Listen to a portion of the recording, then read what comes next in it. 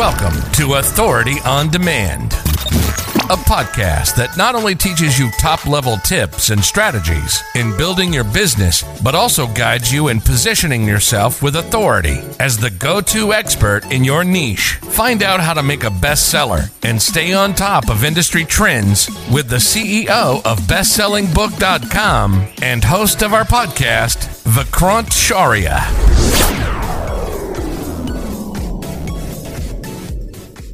Do you sometimes encounter some kind of misconception about writing a best-selling book? Like, do people sometimes underestimate the work that is required, or in terms of writing or in terms of marketing? Is there any myths or any misconception about writing a best-selling book that you would like to debunk here?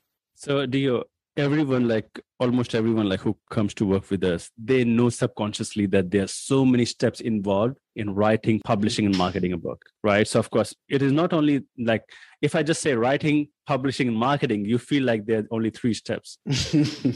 But there are so many sub-steps involved. For example, just in the book writing, you have to first of all come up with the title and then subtitle. Then you have to come up with the book outline. And of course, then you have to start writing the draft of all the chapters, introduction, conclusions, and then comes the editing, proofreading. And then of course, once the book is done, once the book is written, then of course, there's so many steps involved, like author bio, having a great author picture, book description, then assigning an ISBN, then getting a book trailer video, then publishing the book. And of course, in the publishing as well, you have to maybe publish the book and distribute the book on Amazon, Apple Books, Kobo, iStore. There's so many different platforms you have to publish the book over there. Then once it is done, then of course, in the marketing, you have to create an Amazon Author Central page. Then you have to get the marketing, do the marketing, getting sales, reviews, do the PR and all these different things. So subconsciously, people know that there's so many steps involved. And just because they haven't done the book writing themselves, it feels daunting to them. They feel that it's going to take them maybe several years. Mm-hmm. And that's why they really don't want to try that. For example, let me give you one of the incidents. So for example, if you are a consultant, maybe on a specific topic, you're a consultant and you have gathered that knowledge by doing those things for several years. Yep. Right. But now if I'm not a consultant on your topic, if I really have to be a great consultant like you, then I think it's going to be taking me again, several years to become a consultant like you. Mm-hmm. Again, the same concept applies over here as well. If they have to write a really great book, just because they haven't done it, it's not their skill set, right? The editing is not their skill set. The publishing is not their skill set. The marketing is not their skill set. So that's why the first best scenario could be that they should have a professional company to take care of the entire thing, if they have the money, if they have the budget.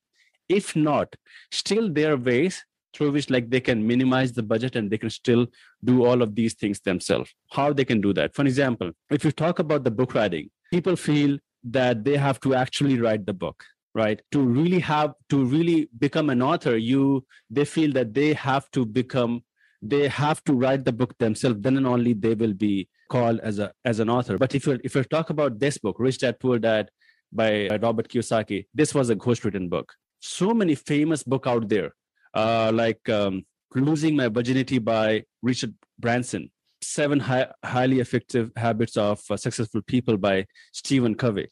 Almost all of these books, all of these famous books, are ghostwritten. So these people, they really didn't have the time to sit down and write the book, but they knew that if they will start writing the book, then it's going to take them maybe a lifetime to write that kind of a quality book. But they were really great at talking about those ideas. So that's why companies like BestsellingBook.com can take your interviews, write the book for you in your voice with your personality. Now, in case if you really don't know how to sit down, and if you really don't have the budget as well, what you can do is you can maybe once your book outline is ready, then you can simply record each, you can start talking about that chapters.